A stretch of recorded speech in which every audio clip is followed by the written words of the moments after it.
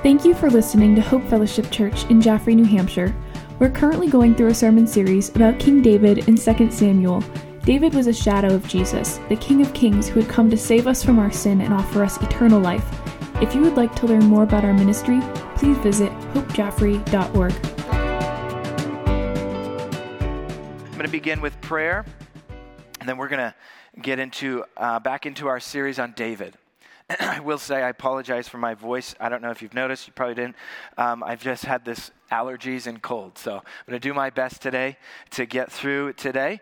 But my voice and sinuses are feeling that. Maybe some of you can you sympathize with me today. You have that? Okay, so let's begin with prayer as we step into this message. I will say I'm going to be jumping back into David, like I said, and we'll be finishing David over the next couple of weeks, but really 2 Samuel, and then we'll jump into our summer series.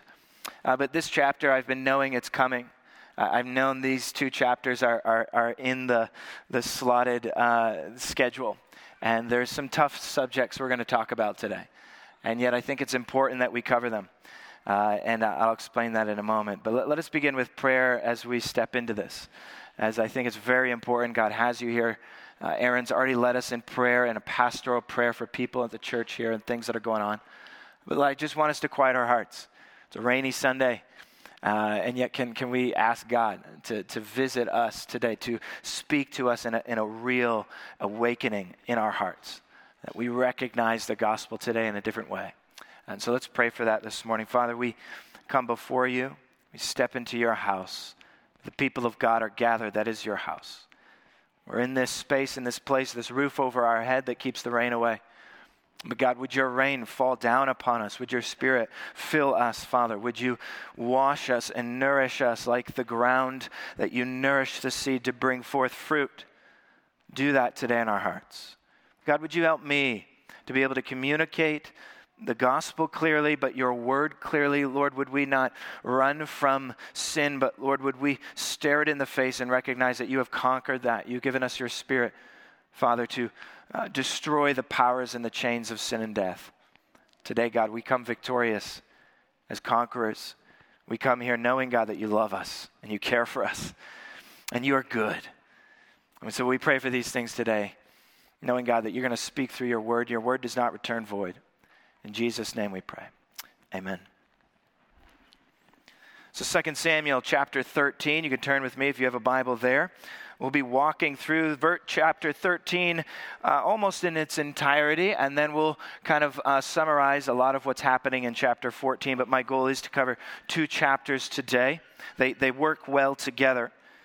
They work well together. So a few weeks ago, before Easter, Josh was able to give just a powerful message on the storyline there in 2 Samuel of David and Bathsheba and Nathan confronting David in his sin, and him writing Psalm 51 where he gives out this amazing that the Lord does not the Lord receives a broken and contrite spirit, and David's his desire to seek forgiveness, his desire for repentance is amazing. And it's a powerful message of sin, being caught in sin, trying to cover up your sin, and yet God forgiving David. And yet we find that David at this point is at the height of his empire. The kingdom of Israel has reached its pinnacle. It has come to this place where David has expanded his borders, and maybe only Solomon will increase the kingdom in any way. But this is where really the Israelite kingdom is going to reach its peak. Maybe for thousands of years, it will never reach a greater, more powerful, influential time than here between David and Solomon. And yet here we've been on this upward trajectory where David is being hunted by Saul. He's been chased like a dog. He's constantly avoided the temptation to seize the kingdom in his own hand and by his own power. And then finally, he's received the throne, and he's done a just job leading the kingdom and really ushering back proper worship into Jerusalem, bringing the Ark of the Covenant, leading the people to give glory to God. He has done a marvelous job. And then we come to this point that Josh led us into, this moment on the top of the mountain where all of a sudden we start to see the other side. And now we'll start to see, today you're going to come face to face with the consequences of sin and its darkness. And you're going to see the downfall of David in many ways. And yet we're reminded that God is faithful even to David, even in the middle of some of these grotesque things that are going to occur. And so it's in 2 Samuel 12 that verse 10, Nathan gives David a prophecy. He says, this is going to happen. And then we're going to be reading over the next couple of weeks of how this happens. 2 Samuel 12 verse 10 says, now therefore the sword will never leave your house. 12:10, the sword will never leave your house, because you despised me and took the wife of Uriah the Hittite and your own to be your own wife.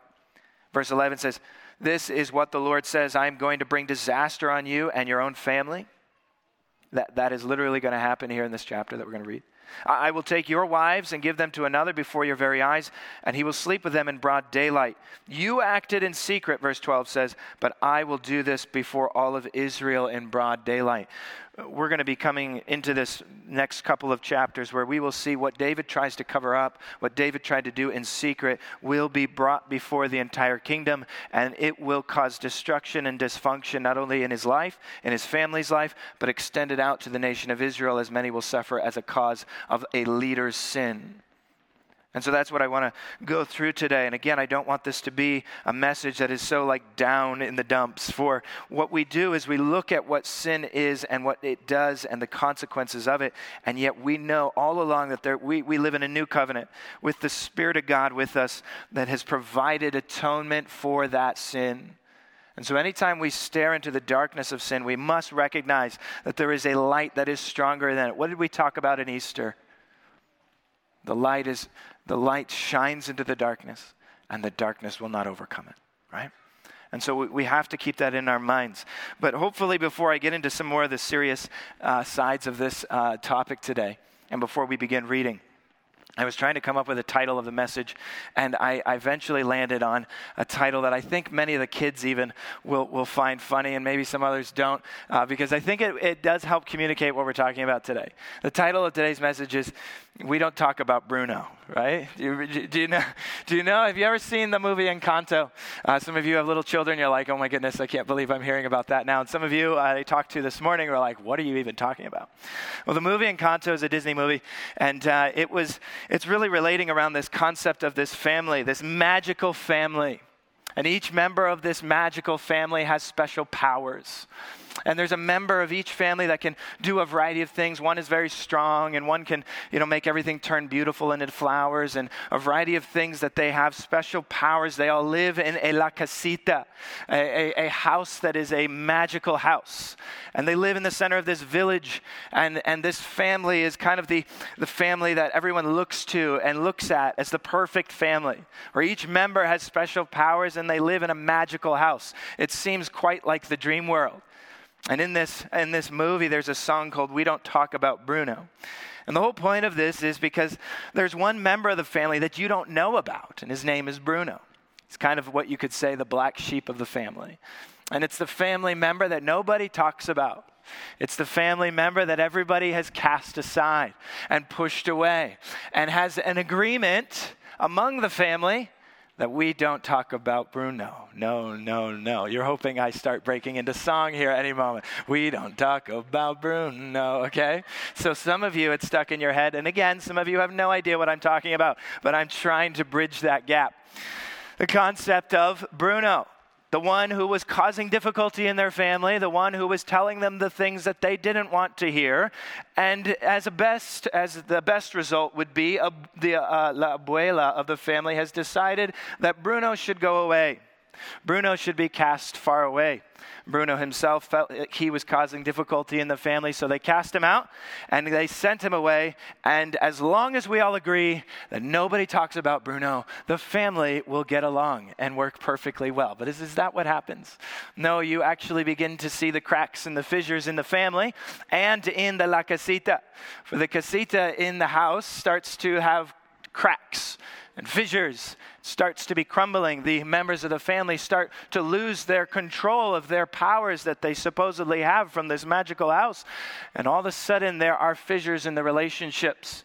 And the family house and the entire family unit comes crumbling to the ground. But still, we don't talk about Bruno, right?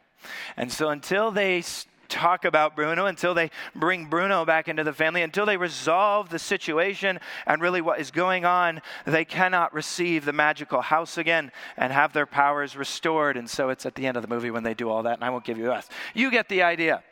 There is something going on underneath the surface. And in this chapter, you're going to see a family, David's family, you could say a magical family. A family, David, the great David, one who has this massive family, extraordinary power. He has been anointed by the Spirit of God to be the king and the leader of Israel. And yet in his very own family, there will be many, many different kinds of Brunos. There will be very many different kinds of things that we don't talk about, that we push under the surface, that we avoid and hope that they go away and hope that they don't cause the issues that I hope they cause. For David had this tendency. He already tried to do it with Bathsheba. If we just kill off Uriah, no one will know, right? And this will continue to haunt him over these next couple of chapters. In fact, I was reading preparing for some of the marriage counseling, because there's a lot of weddings coming up here. It's an exciting time of year, but there's in one of the books we are looking at, there's a illustration talking about how in these marriage relationships, even in your own relationship, if you don't learn to take out the trash, you will have quite a few things pile up. And I liked that thought in David's life especially, but here in all of our lives and our relationships, before we jump into the passage, if we are not willing to take out the trash, that trash will pile up. Eventually, your house will look kind of like a hoarder's episode, right? Where you can do nothing but just seek to escape it and get out. But if you had been taking out the trash in that relationship and addressing the conflict and addressing the situations and addressing the sin when it was small and manageable and able to be held in a nice little bag and brought out to the dumpster and to be taken care of, your house, your relationship would be cleaned, would be a place where you could operate and live together in such a space. But if you avoid and you indulge, these things will fester like a cancer that will grow within you unless it's removed.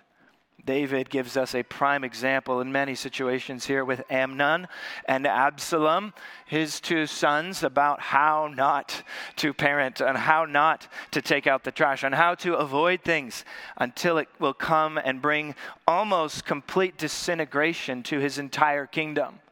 It first begins with this inability to clear out the sin, to confess and forsake it, to address it, to administer justice where justice ought to be administered, and yet to extend grace and mercy and forgiveness where it ought to be extended. This, in very many ways, he seems to remove himself from. In David's life here, he has a sense of, in a sense really, of avoidance and absentee parenting and indulgence. We begin to see him avoid situations like I just mentioned, to be almost this absentee parent who is so busy with the kingdom and being the king that he has no time for his children. And then ultimately, indulgence. Spare the rod, spoil the child. You ever heard that? Well, this is just a lot of spoiling the child, okay? A lot of spoiling the children and letting them do whatever they want to the point where they absolutely destroy other people's lives. And so we're going to experience some of these things together as we walk through this. But before we do, I want you to see a family tree. Josh and I were talking about this sermon this week, and he's like, be careful, you start jumping into the family tree of David, and it gets messy really quick. And I started doing that, and then I had Hannah make this up. Hannah designed this thing for us, and it helps visualize the complicated, dysfunctional nature of David's life. David disobeyed the command of God very early. We alluded to this months ago when we looked at how David took wives. Do you recall how Samuel said to the people of Israel, be careful, for if you want a king to be over you, that king will come in and he will take.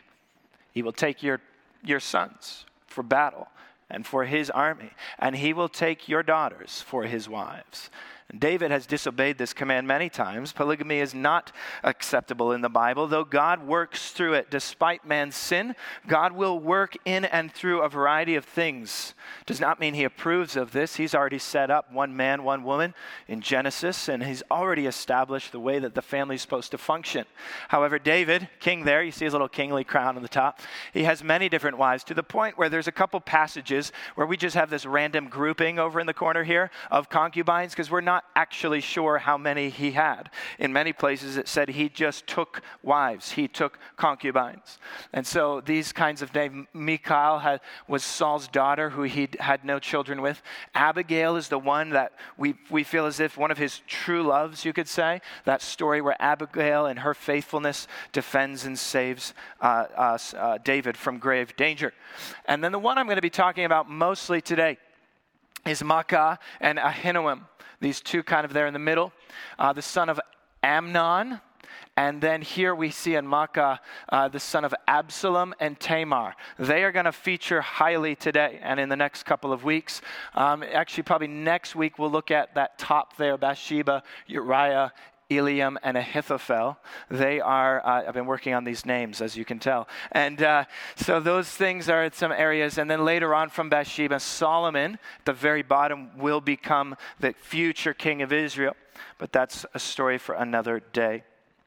So again, I recognize some of the things that we're going to be talking about today maybe are a little things that kind of like the Brunos that we don't often talk about at church, and yet it's something that I really feel very important to. And I recognize there's children in the room, and we'll be talking about some things today that I will try to be sensitive to. But the scripture brings them out to us today in a way that it wants us to see the consequences of sin. And it wants us to see what happens when we neglect sin and we do not pursue righteousness in our lives and in our relationships. So look at 2 Samuel 13 with me, and we'll be running through some of these ideas today. 2 Samuel 13, verse 1 says, "Some time had passed." So this is after Bathsheba and David there. And David has continued to kind of increase his kingdom into a little point where now there seems to be some time that's passed. He has some time on his hands. And it seems as if he's starting to let things loose and fly. And it's as if he's grown old and he's done everything he needs to do. And he kind of starts to kick back and relax in some ways. And some time had passed, and David's son Absalom had a beautiful sister named Tamar. Remember that? Maacah had Absalom and Tamar. They're full sisters and brothers. And David's son Amnon was infatuated with her. So Amnon, the son of David, is infatuated. Amnon is infatuated with his half-sister Tamar. Verse 2, I told you I was going to be talking about strange things today. Verse 2, Amnon was frustrated to the point of making himself sick over his sister Tamar because she was a virgin. But it seemed impossible for him to do anything to her. Verse 3, Amnon had a friend named Jonadab. This is their cousin, a son of David's brother Shemiah. Jonadab was a very shrewd man, meaning he was wise and cunning, but he was evil. Verse 4, and he asked Amnon, "Why are you the king's son?" Like, don't you know who you are? "Why are you so miserable every morning? Won't you tell me?" He already knows, but Amnon replied, "I'm in love with Tamar, my brother Absalom's sister." Notice how he describes it. He doesn't say my half-sister. He says my brother Absalom's sister. In verse 5, Jonadab said to him, "Lie down on your bed. Pretend you're sick. When your father comes to see you, say to him, 'Please let my sister Tamar come and give me something to eat. Let her prepare a meal in my presence so I can watch and eat from her hand.'" A few things to notice before we keep reading is just this concept there. Amnon is actually at this point the eldest son. So he's the crown prince. He has a lot of a responsibility, you could say, in the sense that he is the heir to the throne. He's the firstborn son at this time. And so he is the one who would be the heir apparent. Tamar, his half-sister. David is their father, different mother here. Absalom is Tamar's brother. And Jonadab, their cousin, the ones mentioned so far. But again, Jonadab is whispering in the ear of Amnon, giving him these ideas that are complete, straight evil. But be careful who you're listening to, is it not? I just find it interesting how these two find each other. Amnon in his evil, Jonadab in his evil, find themselves and they speak to each other and they whisper their evil thoughts and intentions. We must be careful who we're listening to, not just the words and the thoughts that are within us, but also those who we are taking counsel from. For we don't know what would have happened without Jonadab, but he kind of just floats in here, and he'll float into the next chapter as well. And he just often is in these situations and always seeking to cause destruction, but never to be directly tied to it. But Amnon uses the words, "I am in love." We know this is not true. He's not in love. Right?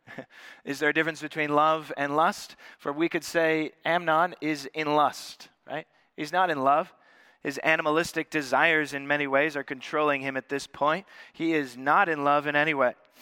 He is completely in lust. And as we think about these concepts in today's modern culture, we see this everywhere. People constantly calling people constantly calling lust love.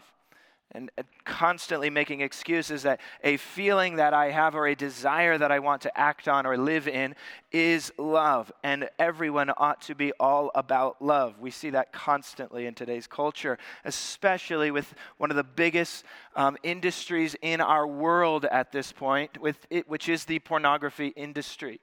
There was so many statistics here that I was looking up on these kinds of things where it talks about in the pornography industry. It is so, this massive, in such a pervasive problem in our culture today. It said 28,258 users are watching pornography every second. It says that $3,000 are spent on pornography every second on the internet.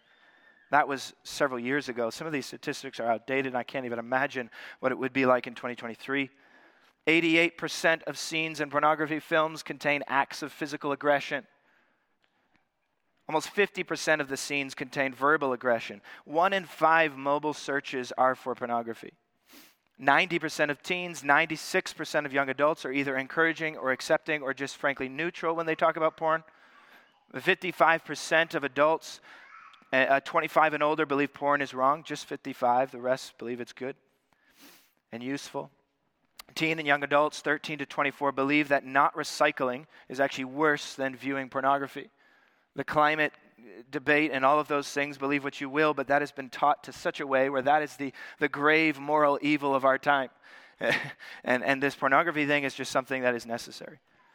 43% of teens believe porn is bad for society compared to 31% of young adults, 18 to 24, where 51% of millennials believe it's bad, 59% of boomers believe it's bad. 64% of Christian men and 15% of Christian women say they watch porn at least once a month. 33% of women aged 25 and under search for porn at least once per month. And the porn industry's annual revenue is more than the NFL, NBA, and MLB all combined. It is also more than the combined revenues of ABC, CBS, and NBC. 11 years old is the average age that a child is first exposed to pornography. And 94% of children will see pornography by the age of 14. This is not something that is just around or out there. It's something that is within here all the time in everyone's lives. We are bombarded with it on every screen, on every place, on every direction. It is the accepted sin of our society, is it not? It's the accepted definition of love is lust in our culture.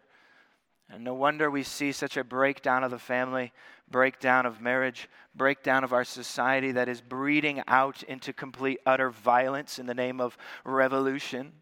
There's violence that is coming in our society, is here now in our relationships, and it is being fueled by pornography. And I'm not standing up here acting as if those in this place that nobody has issues, and if you have an issue, you can't receive help. For there is a wonderful place, the church, to be a place where you can receive help and encouragement and have someone walk alongside you, be your accountability partner, help you, and there is forgiveness and mercy to everyone who needs, and there should be more of that poured out in our society. But what's worse is if we avoid it and act like it's not a problem. And so we must be careful of these things, for that's what David does with his son. That's what David does in this situation. There's this aspect where love and lust are mixed, and we get the result of violence. And so let's read on in verse 6. We see David will, in some ways, indulge his son Amnon and encourages this behavior. Verse 6 says, "So Amnon laid down and he pretended to be sick. And when the king came to see him, Amnon said to him, 'Please, let my sister Tamar come and make a couple of cakes in my presence so that I can eat from her hand.' And David sent words to Tamar and to the palace, 'Please go to your brother Amnon's house and prepare a meal for him.'" What a wimp, okay? We have to, I don't know if I'll get into this after we read it. I need to keep reading, but it's just, we'll go into it right now. He is a complete wimp. He fakes being sick. I love soccer. I'm a big soccer fan, but I often get made fun of. What are you, a soccer player, right? Why? Because they fake injuries all the time, okay? By the way, if you watch NBA playoffs, they do it all the time. Football players do it too. Everybody in sports fakes injuries. Soccer players, we're really good at it, okay? But, you fake an injury. This is what Amnon is doing. And yet David is so busy with life, he can't see through that his son Amnon is faking sick, that he needs his sister to hand feed him food. I mean, where is David just saying, dude, grow up, right? David was a man who lived as a warrior, being hunted by Saul for years, living in the wilderness, cooking over an open fire. Amnon has grown up in the palace. He has been pampered from day one, right? And this guy is getting anything he wants. And to the point where David indulges and spoils his child. "Oh, you're not feeling good? Do you need someone to feed you food?" Right? This is just the most ridiculous thing. And multiple commentators I read about this pointed this out. At how much of a wimp and a child, a petulant, indulgent child, that Amnon is acting like. Yet David does nothing. You'll see that later on as well. David, a man of war, hardship and battle, living on the run, and now he spoils his rotten children when they fake a tummy ache, all right? And so this aspect of, we all know this is extraordinary. But Amnon will respond, and he will spoil really his sister, and he spoils in so many different ways the very spoiling that he's had on his life. And so we see in verse 7 and 8, and then verse 9, it says, "She brought the pan and set him down in front of him, but he refused to eat. Amnon said, 'Everyone leave me.'" This is verse 9. Tamar's there. "And everyone left him. So all the servants leave." And verse 10 says, "Bring the meal to the bedroom." Amnon told Tamar, "So I can eat from your hand." This is ridiculous, right? Tamar took the cakes she had made and went to her brother Amnon's bedroom. And when she brought them to eat to him, he grabbed her and said, "Come sleep with me, my sister." Notice he knows exactly what he's doing. He says, "my sister." Verse 12, "Don't, my brother," she cried. She's trying to reason with him. "Don't disgrace me, for such a thing would never be done in Israel. Don't commit this outrage. Where could I go with my humiliation?" She's trying to reason with it. "I would be humiliated, and you," she says in verse 13, "you would be humiliated, for you'd be like an outrageous fool in Israel. Don't do this, you fool. Everyone will think of you as a fool. And me, what would become of me? Please speak to the king, for he won't keep me from you." All these things. So verse 14, "But he refused to listen to her, and because he was stronger than she was, he disgraced her by raping her." Verse 15, "So Amnon hated Tamar." Notice how his lust turns into what he wanted to now utter hatred. His violence led to hatred and anger. Verse 15, "So Amnon hated Tamar with such intensity that the hatred he hated her with was greater than the love or the lust that he had loved her with." Complicated verse, but you get that. The hate that he hated her now was stronger within him than the love that he had lusted after her in the beginning. Wow. Notice it changes in an instant. And he says in verse 15, "Get out of here," he says. "No," she cried, "sending me away. Much worse than the grave wrong that you've already done to me." But he refused to listen to her. Verse 17, "Instead, he called to the servant who waited on him. 'Get this.'" Some of your translations that you're reading from might say, "Get this woman." And essentially what he's doing is just treating her as an object. "Get this." The CSB actually says, "Just get this away from me." Throw her out. Bolt the door behind her. Just this object that is to be objectified and used and thrown away like scraps from a table. Just get it out of my sight. Verse 18, Amnon's servant threw her out and bolted the door behind her. Now Tamar was wearing a long-sleeved robe because of this is what the king's virgin daughters wore. Verse 19, Tamar put ashes on her head. She tore the long-sleeved robe she was wearing. She put on her head, on her hand and on her head and went away crying out in mourning, as she should have done. We'll notice how brave that is of what she did. Verse 20, her brother Absalom said to her, "Has your brother Amnon been with you?" Absalom knew right away. He knew exactly what had happened, even though he wasn't involved. He was aware of Amnon and the bad character that Amnon had, and this is exactly what he assumed, even though David was completely clueless. Absalom, "Has your brother Amnon been with you? Be quiet for now, my sister. He is your brother. Don't take this thing to heart." So Tamar lived as a desolate woman in the house of her brother Absalom. We'll stop there for a moment. This is the situation that I just mentioned in verse 17, this feeling where get this away from me. He hates Tamar, this sexual lust that leads to violence and to anger, and this aspect of this cycle that occurs. And yet this horrible, wicked act that he has done, he, Amnon, will pay for his sin in one way, shape, or form. In many ways, in fact, the next chapter, you're going to see him receive the justice that really he deserves, although maybe not in the way that should have been happened. For he will pay for this punishment, this wickedness that he has done. Tamar, and especially even the greater wickedness of casting her aside like an object. He is not someone who is supposed to be caring for and atone for his sin by paying for Tamar's future. It is according to law that he would be responsible to make up for the sin that he has caused by publicly paying for her welfare for the rest of her life. You could say today's modern, like child support, these kinds of things. But this is a kind of Levitical law way, and he refuses to do that, and also no one holds him to that moving forward. They completely reject the law and forget it and cast it aside. After all, Tamar, what's she worth? Let's throw her aside. We don't talk about Bruno anyways. Just get her to shut up and we'll move on, right? This is the situation, and we here in this place is horribly, horrible even to consider. That no one seems to be standing up for her. And yet Tamar, credit to her. Credit to her, for she stands up for herself in verse 19. Tamar put ashes on her head and tore her long-sleeved robe. So in a public way, she would have lamented what has gone on, and people would then know what has happened. So she laments in a public way, ashes on her head, the mourning of what she has lost. She rips her clothes, and people would now know what has happened. It's something to these situations that it would speak even to today's modern movement, where often women do not feel as if they can call out to the abuse that's happened to them. They don't feel like as if they can have a voice at all because no one will support them. And yet in this situation, she's willing to say something, and she doesn't listen to the lies that, hey, it's your fault, right? How many women have done that? Or how many situations of abuse have we seen, these sexual abuse situations where the woman then convinces herself that it was my fault. If only I had done something different, he wouldn't have whatever. And in here we see a wonderful example of a woman being willing to speak out and to say the truth of what was right and what was wrong. And whether someone will listen or not, this responsibility of saying, no, this is not right. Something needs to be done. And so the voice of Tamar goes out. In many ways becomes a voice of many victims that we see today. And yet the Lord is near to her.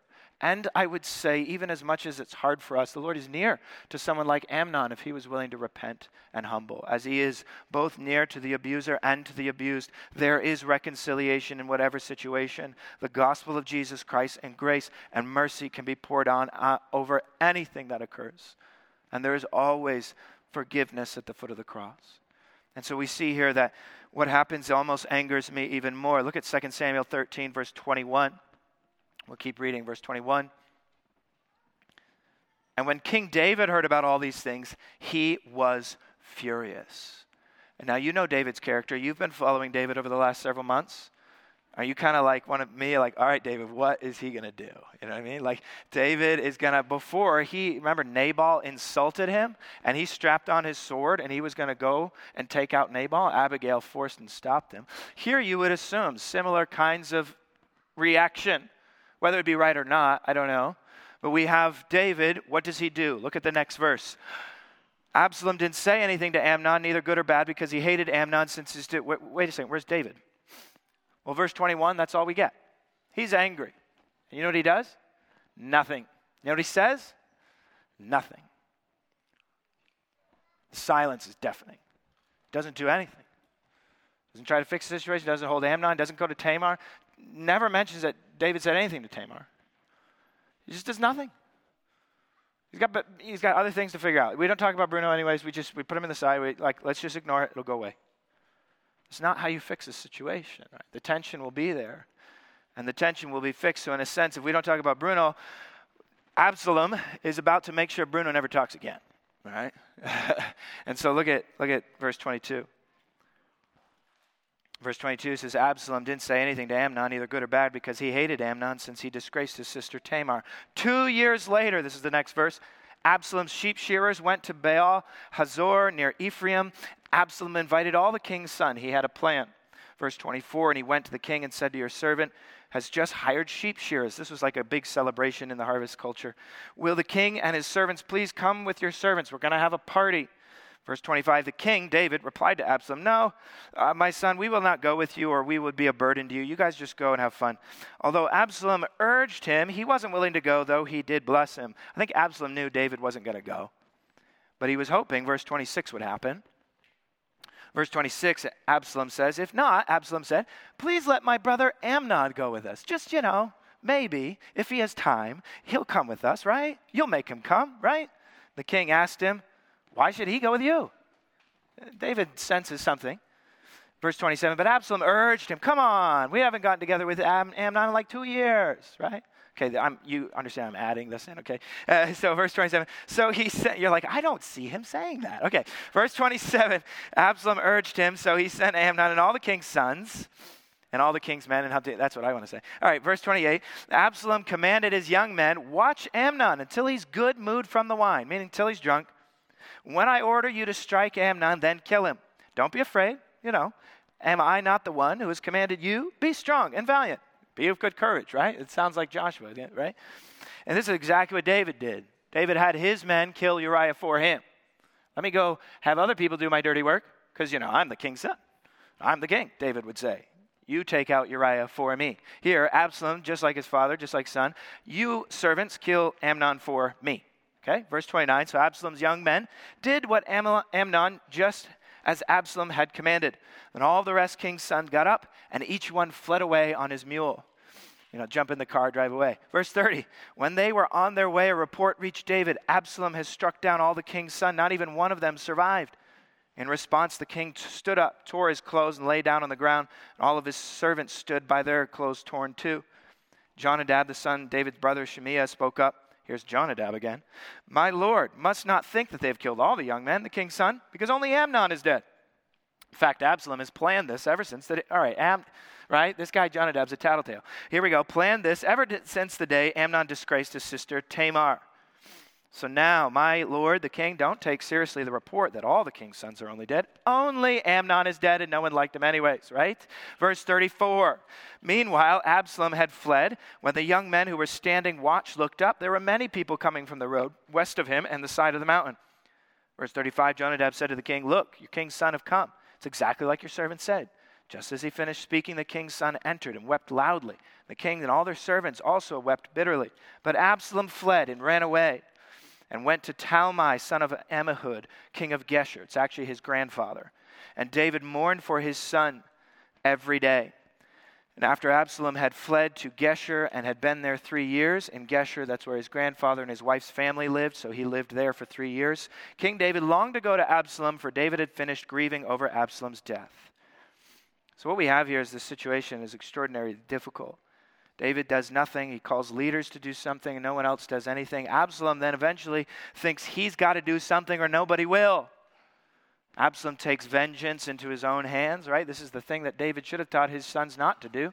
For the Lord should have taken care of this, but no, they will take care of it on their own. And out of anger and wrath and vengeance and revenge, Absalom kills his very own brother. And this cycle will go on. And so instead of addressing this situation, bringing restitution, administering justice, taking care of the situation, we now have another murder in their very own family. Absalom won't stand for it. He'll make sure this is taken care of in his way. Absalom, and then eventually Absalom is essentially banished. Simply the Bruno that we don't talk about as well moves from Amnon now to Absalom. And he's the one that we don't like to see or talk to. And then we see part 2 in chapter 14, the situation that occurs.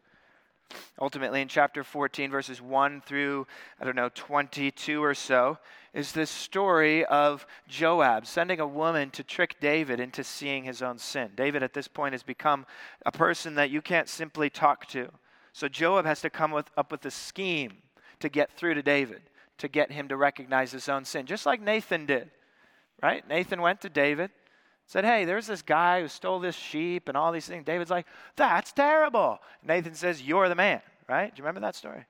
He does the same thing. Joab does this, has this woman tell this elaborate story about this injustice, and essentially at the very end she says, again, you're the man. David sees it, however, and recognizes his sin. And he recognizes that he has caused this situation, and then he has further exasperated the situation by banishing his son Absalom and not talking to him and acting like the Bruno that doesn't exist. So what does he do? Well, he seeks to find and make it right. So verse 23. So Joab got up, went to Geshur, brought Absalom back to Jerusalem, the king's son. Bring him back. Verse 24, however, the king added a little line at the end. Okay, Absalom can come back. He can come back to Jerusalem.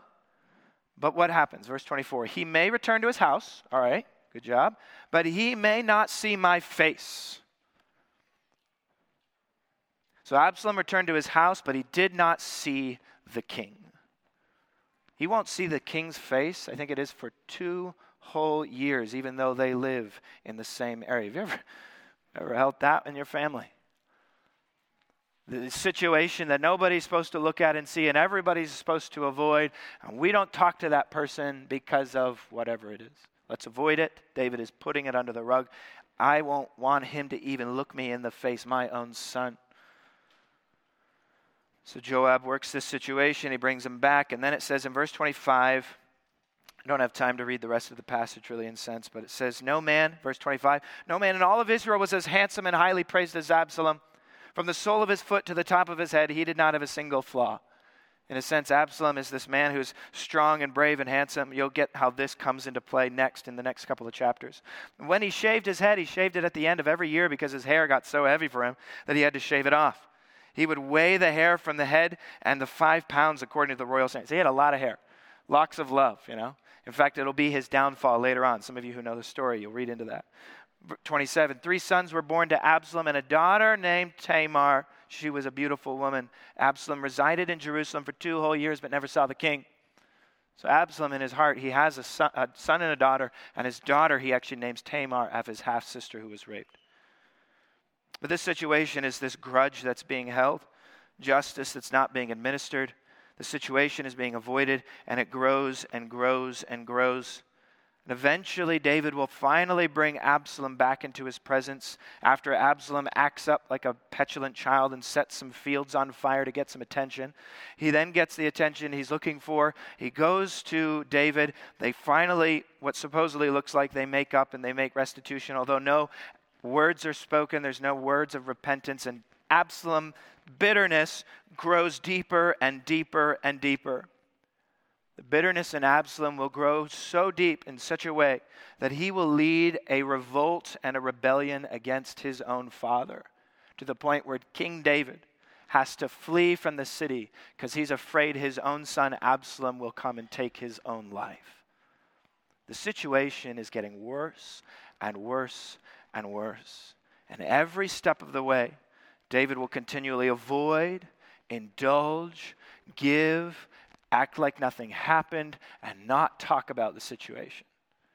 Until eventually you'll see it will come back and David will finally seek God for help and pray to him that he would help him, and God answers. But up until this point, we don't hear a word from David to God. David acts like nothing is wrong. Keep on trucking. Everybody don't talk about Bruno and it's going to be okay. So at this end, in conclusion, I just want us to think this through as we apply it even to our own lives. I don't think it's difficult to apply this to our own lives, is it not? Yes, it is a storyline that happened thousands of years ago, and yet it's a storyline that has been repeated, I dare say, in probably almost every family here in one shape or form. And you're like, well, not to that extent. Or you're saying, well, our extent is worse. Well, there are shades of all of what we have talked about this morning that you are very much well aware of. There is a dark side of sin that has grave consequences. Playing around with fire, you will get burned. The famous phrase that probably every preacher from what seems like the beginning of time has said, that sin will take you farther than you want to go. It will keep you longer than you want to stay, and it will cost you more than you want to pay. The destruction that comes from this is horrendous. I don't have time, but I wish I did. Genesis 38, go back. I preached a message several years ago in the life of Joseph about Judah and Tamar, another Tamar who experienced sexual abuse. Do you know that story? Genesis 38, I challenge you to go look at that. For Tamar, though she experienced grave injustice by the hands of Judah and others, she is welcomed into the family line of Jesus Christ. These people, the Rahabs, the Tamars, they are not rejected and cast off. And even the Judah, who repents from his sin, becomes the Lion of Judah, the tribe that is most loyal to King David and the future coming Christ that we see. It's an extraordinary storyline that all hope is not lost. Some of you have been through situations that I tremble to even think about. I've never experienced something so difficult, so painful, so hard. And I know I said I was going to talk about some challenging things today, but I don't want you to leave here thinking, well, there's no hope. They did it back then. There's hardship then, the hardship now. What do we got to do? I'm just going to throw in the towel. No, rather, there is a different king.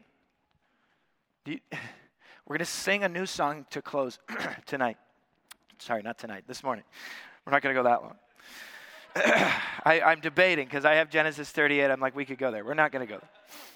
But there is a king. There's a new song the worship team wanted to sing. We're about to sing it in a moment.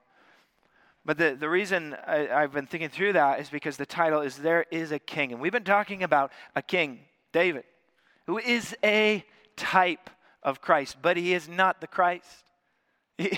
David is not your Savior. Right? Your husband is not your Savior. I am not your Savior. You look around in here, and these people are not your saviors, right? We will let you down. We will cause issues and difficulties to fissure within our relationships. There will be challenges as a people of God who are seeking to be sanctified by the Spirit and to put off the old man and put on the new every single day. And so there will be hardships and pain and situations that seem unbearable, but God has given us a new king to look forward to. I cannot promise that you will always receive justice for the wrong that has been done to you on this earth now. I pray for that. I hope for that. But we can promise that all things will be made right. That one day he will return. And there's a different king who will wipe away every tear. The Tamars in the room that have tears crying, rolling down their face. The people who have been ignored by the church, pushed aside and silenced. Their voices will be heard one day, whether it is in this life or in the one to come. Those who have committed grave evil like David can be forgiven. A broken and contrite heart, the Lord will not despise.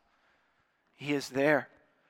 Restitution, reconciliation can be made. Of that, I am certain.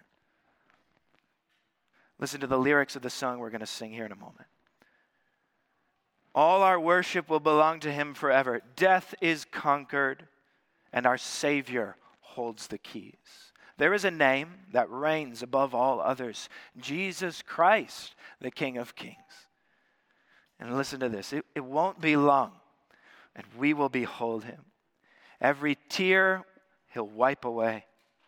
We'll be at home, and the war will be over. Soon we will meet our Savior face to face. Revelation 21.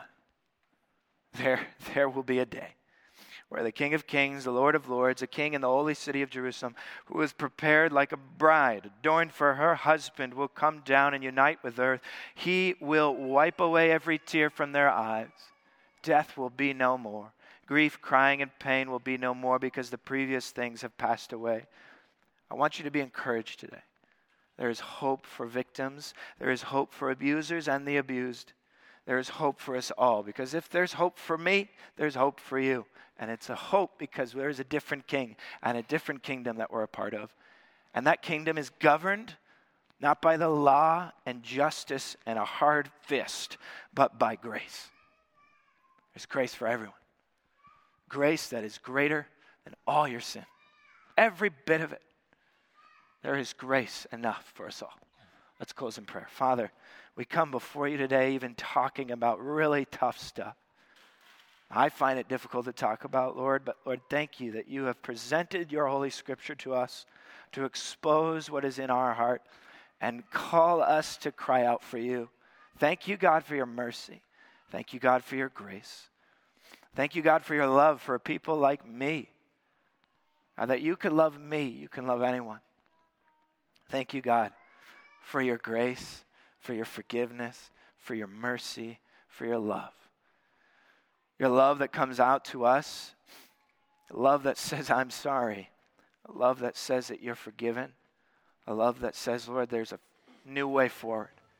There's a hope that you're making. You're bringing a restoration to a fissured relationship. You're bringing reconciliation to our hearts who have been cast aside from you. God, you are here and you are alive. You're working within us, in our marriages, in our families, in our churches, in our communities, and in our nation. You are here with us. You are working for us and in us. And we are not giving up. We are trusting you and walking in faith, believing, God, that you are restoring what was broken. You are wiping away the tears that have been shed. Thank you, God, for your love. Thank you for being our King, our perfect King, our Lord of Lords, and our King of Kings. In Jesus' name.